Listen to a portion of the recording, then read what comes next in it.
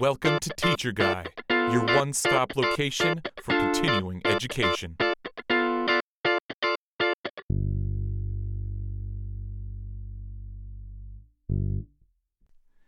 Welcome to episode 2 of TeacherGuy. If you're returning, having listened to episode 1, thank you very much for coming back. And if this is your first listen to TeacherGuy, thanks for checking out my podcast.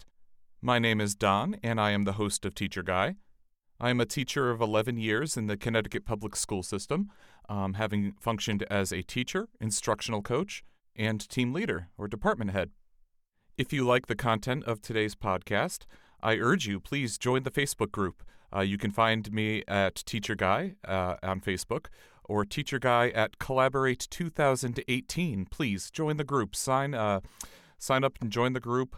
Click the like button and join the conversation. I'm going to encourage people to post questions and post potential topics of conversation that you would like to hear on the show. So, without further ado, I would like to move to the first segment of our show, which deals with classroom management.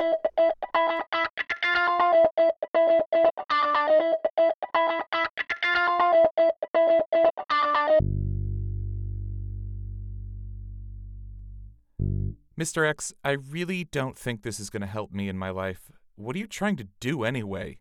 I'm really bored. We always have those students who want to destroy the classroom culture, insisting they won't ever need to know the material. Why do I need to read Shakespeare? Why do I need to read Hawthorne? Why do I need to read Mark Twain? Why do I need to write this kind of paper? I'm never going to write this kind of paper ever again. These are the questions I received all the time. And I'm sure there are English teachers, science teachers, history teachers that receive this kind of feedback from students regularly. But there's a deeper truth here that I think we need to sort of explore.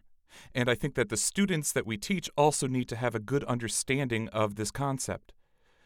Years ago, actually in my first year of teaching, one of my students was not handing in his final essays in the proper formatting.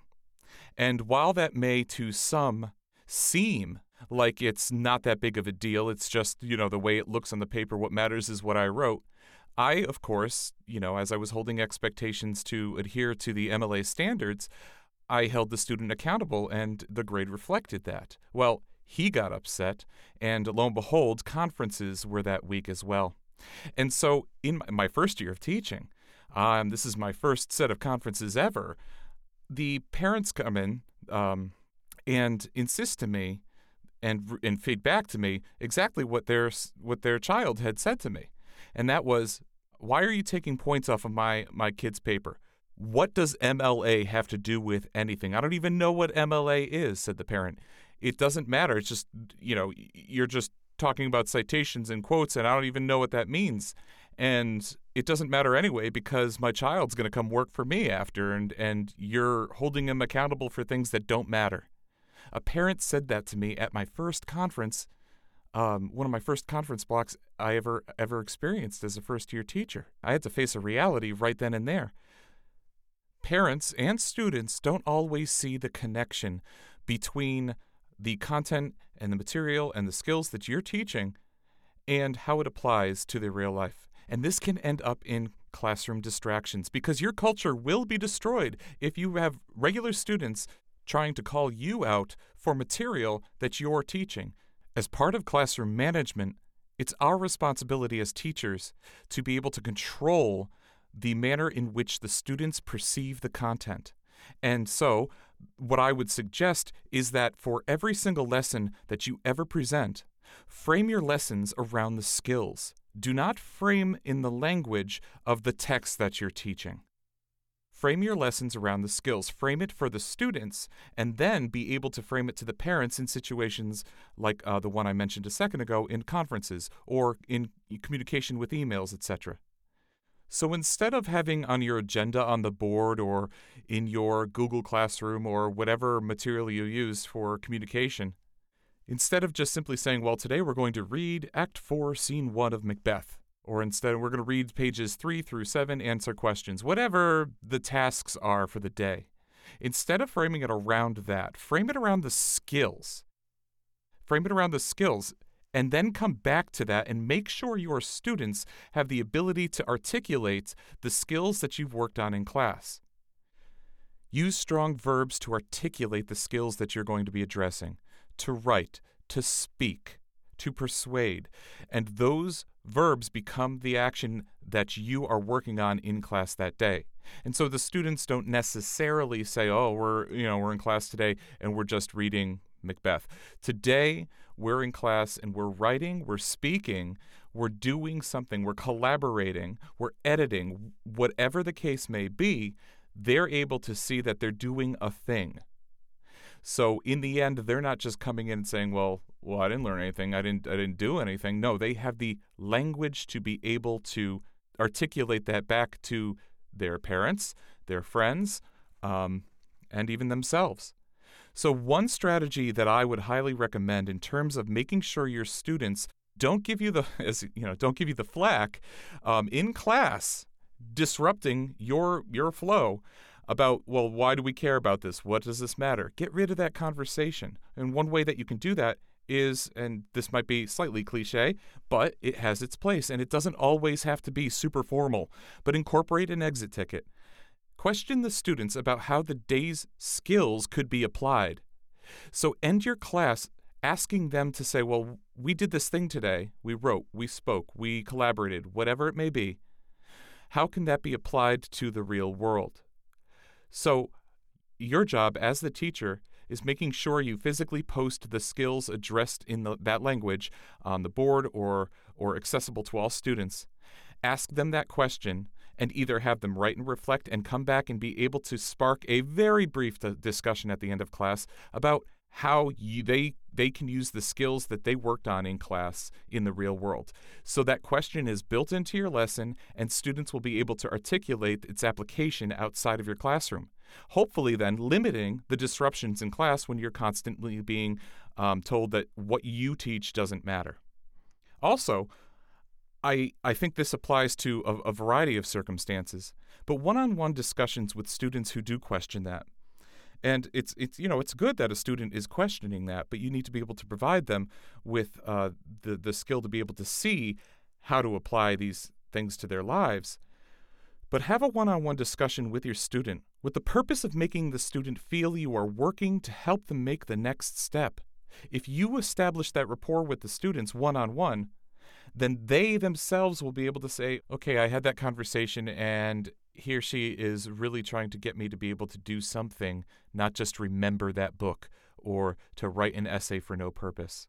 So ultimately, get your students to engage with the material in terms of the skills that you're using and how they may apply to their lives outside of the classroom, and establish a rapport with those students so they're able to come to you with questions without disruption.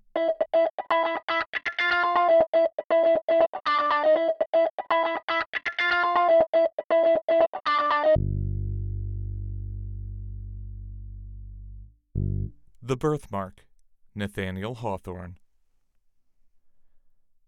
Had she been less beautiful, if envy's self could have found aught else to sneer at, he might have felt his affection heightened by the prettiness of this mimic hand, now vaguely portrayed, now lost, now stealing forth again and glimmering to and fro with every pulse of emotion that throbbed within her heart. But seeing her otherwise so perfect, he found this one defect grow more and more intolerable with every moment of their united lives. It was the fatal flaw of humanity, which nature, in one shape or another, stamps ineffaceably on all her productions, either to imply that they are temporary and finite, or that their perfection must be wrought by toil and pain.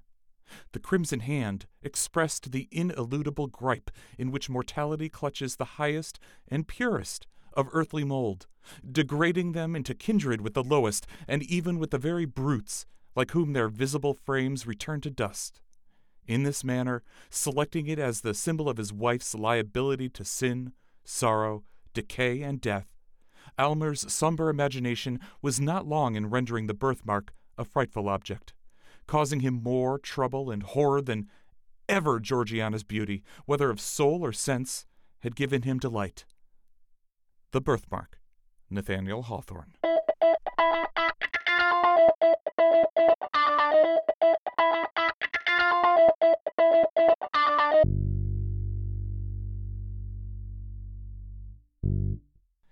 And now it's time for a lesson idea.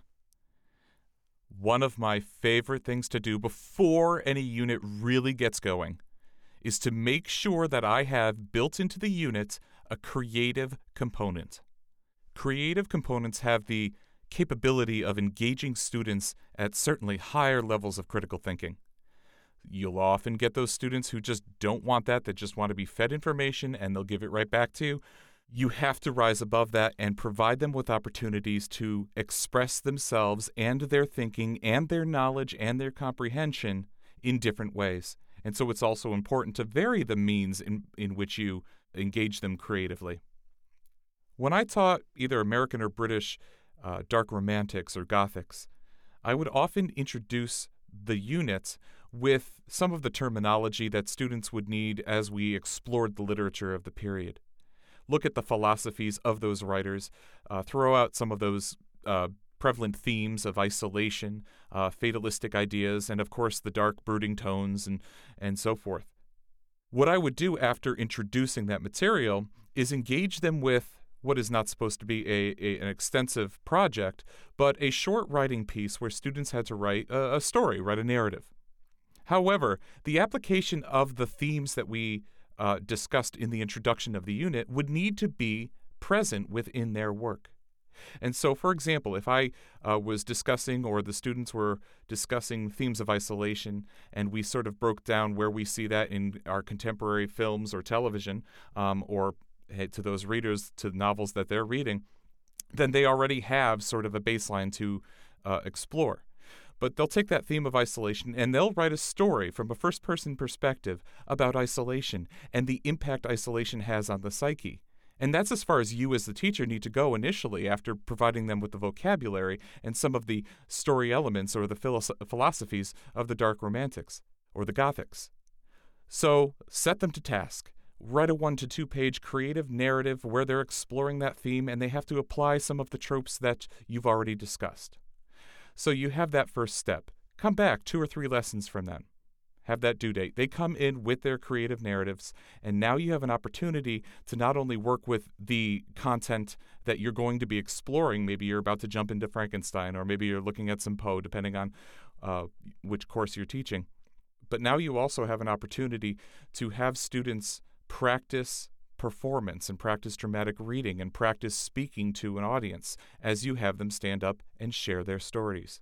But engage the students one step further and offer a reward system for students to vote on the best story overall and which one applied the ideas the best. And so students can even offer why they think this one was the best. So now you've engaged them at a critical thinking level once again. So engage them with an activity that requires them to think creatively, apply the material that you've already spent a little bit of time introducing before you get into the bulk of your unit, and then have them come back and practice another skill, and then have them evaluate that material and be able to discuss why this was the best application of the material that you've introduced. This is easily applicable to any content area. Writing across the curriculum is always encouraged, and this can be done, for example, in a science class. You can have students, after discussing perhaps the steps of the Krebs cycle or cellular mitosis, assign students to write from the perspective of a cell. Have them recount the experience as the cell goes through something. Maybe it's some transference of energy or what have you. Ask for proud volunteers to share the story, and if there are any elements glaringly missing, have the students in the class identify those missing elements.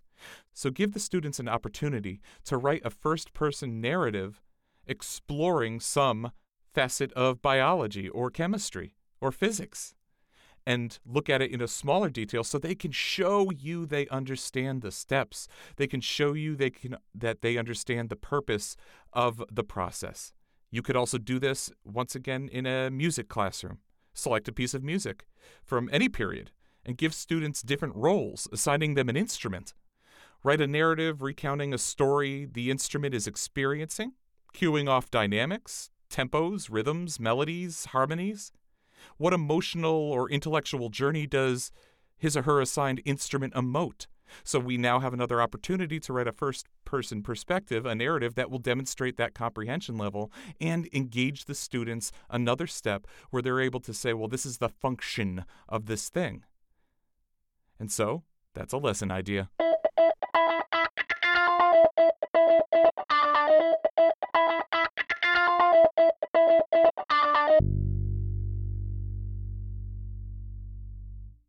Best practices.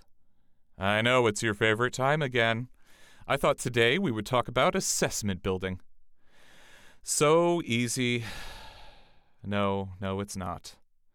You've spent an entire unit discussing a concept, reading something, writing something, practicing, and now you want the student to demonstrate what they are able to do with it. Not simply the vocabulary of your unit, but to be able to do something new with the material. One of my best pieces of advice for this is to ask questions that they've never been asked before. So create that first section of the assessment, that knowledge-based section, to be no more than 10 minutes of perhaps those multiple choice or matching questions. Move towards the comprehension questions as soon as possible. Have the students write full sentences responding, maybe 1 or 2 sentences, responding to a question that asks them to demonstrate the comprehension of the material. But the bulk of your assessment, about 50% or more, should be on evaluative questions, should ask students to regard something that they've never considered before. It tends to be essays, but could also be best choice questions with brief explanations. That's how you might construct a multiple choice assessment to be evaluative. It could also be a project-based assessment in which students use the knowledge to judge a situation. Example, of Macbeth and Lady Macbeth, which proves to be the most corrupt? Why? So they've read the material, they've considered the material, we've discussed, we've written, we've worked on other skills, and now we've dealt with the themes. But here's a question that I may or may not have asked my students prior to this assessment. They have to make a judgment on the corrupt nature of either Macbeth or Lady Macbeth and say which one is more corrupt. Now, you could have an argument of them both being corrupt, but that's not the point. They have to make a judgment on which one's worse. This could be applied in a foreign language setting, too, in a foreign language classroom. One could present a scenario and provide students with 3 possible ways of responding. Ask them to choose the best response and have them explain why it is the best choice. Perhaps it's because it was a formal question or informal, or perhaps the setting dictates one form of a word over another. So they have to make those judgment calls based on the scenario presented. And that is a best practice.